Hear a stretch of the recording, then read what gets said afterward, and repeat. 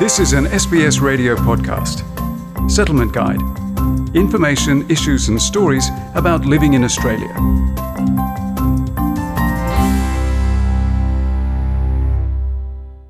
Mental health is a key component of overall health and well-being. People with mental illnesses are more likely to develop physical illnesses. In Australia, people can access a range of mental health services, but it's important to identify the signs of mental health issues and seek help.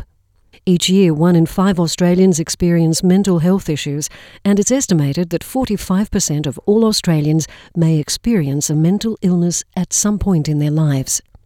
Psychologist and Professor of Psychology at Macquarie University, Maria Kangas, says the 2 most common mental health disorders affecting Australians and people around the world are depression and anxiety. With depression, the warning signs is no longer finding pleasure in activities people have previously enjoyed doing, including their hobbies, no longer looking forward to socialising with people, although in the era of COVID that has become a little bit difficult as well because of restrictions. Noticing changes in sleep patterns, in concentration, finding oneself more irritable, more upset, more defensive, more sensitive to comments by others, maybe easily teary. There can be a whole constellation of symptoms, and it doesn't mean you have to have all of them.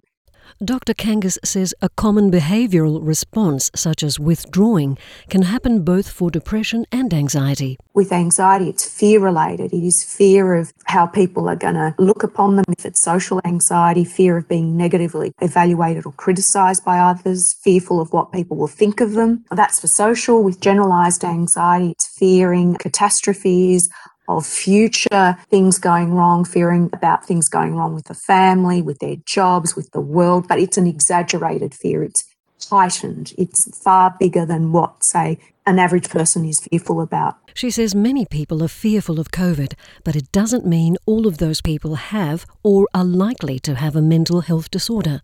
But it depends on how people cope with these fears over time.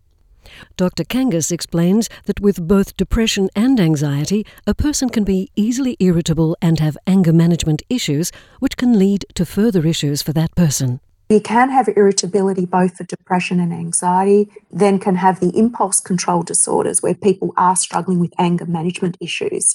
And that then leads to relationship problems both in the home, interpersonally, socially and in the workplace, and then in the broader community. And that becomes problematic because people find themselves in big trouble, and it could escalate to legal problems as well as threat of losing jobs if you really are quite aggressive. An impulse control disorder is a condition in which a person has trouble controlling emotions or behaviours. Those behaviours may violate the rights of others or conflict with societal norms and the law. Dr. Kangas says impulse control disorders can also manifest in addictive disorders such as gambling, alcohol and other addictions. She says often people close to a person struggling with their mental health fail to notice the warning signs. It's a build-up, and that's when people can really explode. And sometimes people's partners or family members or relatives may think, where has that come from? Not recognising that this person hasn't been coping for quite some time. It's a build-up of tension.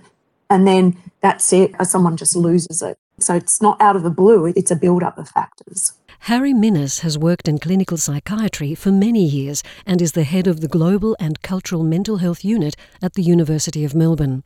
He says if you see such changes in someone, you should not ignore them. Those who are most likely to notice those changes is those who are closest to the person. They should pay closer attention, but also engage with the person and ask them to talk about what's happening. It's also very important to create a situation where the person feels comfortable to actually talk about what's happening to them and to feel that they're not going to be either judged harshly or ridiculed or in some other way what they're experiencing is dismissed. Professor Minnis was also an advisor to the Commonwealth on refugees and asylum seekers issues for many years. He says many people from multicultural communities may not seek timely help due to a lack of awareness around mental illnesses and the stigma attached to them. Even if it's very clear to everybody that somebody has a mental illness, those people may be kind of kept at home. Families might reduce their contact with their community because they're ashamed, and they might actually resist seeking professional help for the person with a mental illness. If for some reason you don't wish to speak to your GP, there are multiple helplines available, such as Beyond Blue. Its lead clinical advisor, Dr. Grant Blaschke, says people can take an online quiz on Beyond Blue's website to assess whether they need help with their mental health. The K10 quiz asks a person 10 questions and immediately gives feedback about the symptoms. Often, if you just have a mild result or your result comes back in the average range, there might be nothing to do, but we're also always encouraging people to look after their mental health, especially during this COVID pandemic time.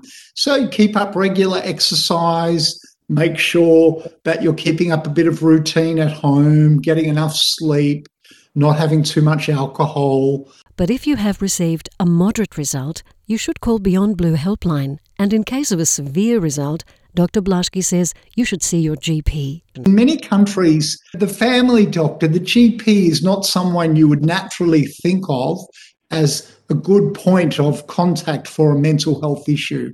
A lot of cultures think, GP is just for blood pressure, physical problems. But in Australia, our GPs are quite an important part of our mental health workforce. And in fact, they can undertake what's called a GP mental health plan.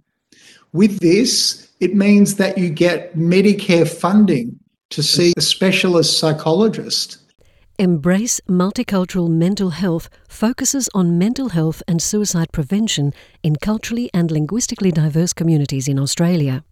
Ruth Duss, who is the project manager for the Embrace project at Mental Health Australia, says the project provides a national platform for Australian mental health services and multicultural communities to access resources and services in a culturally appropriate manner. On our website, we have multilingual fact sheets which provide information in lots of different languages about different mental health issues and different mental health problems, but also information about where you can go to get some help. We also have some videos there from people with lived experience talking about their own stories of mental illness and what it's been like for them. Listeners seeking support with mental health can contact Lifeline on 13 11 14 or Beyond Blue on 1300 224 636.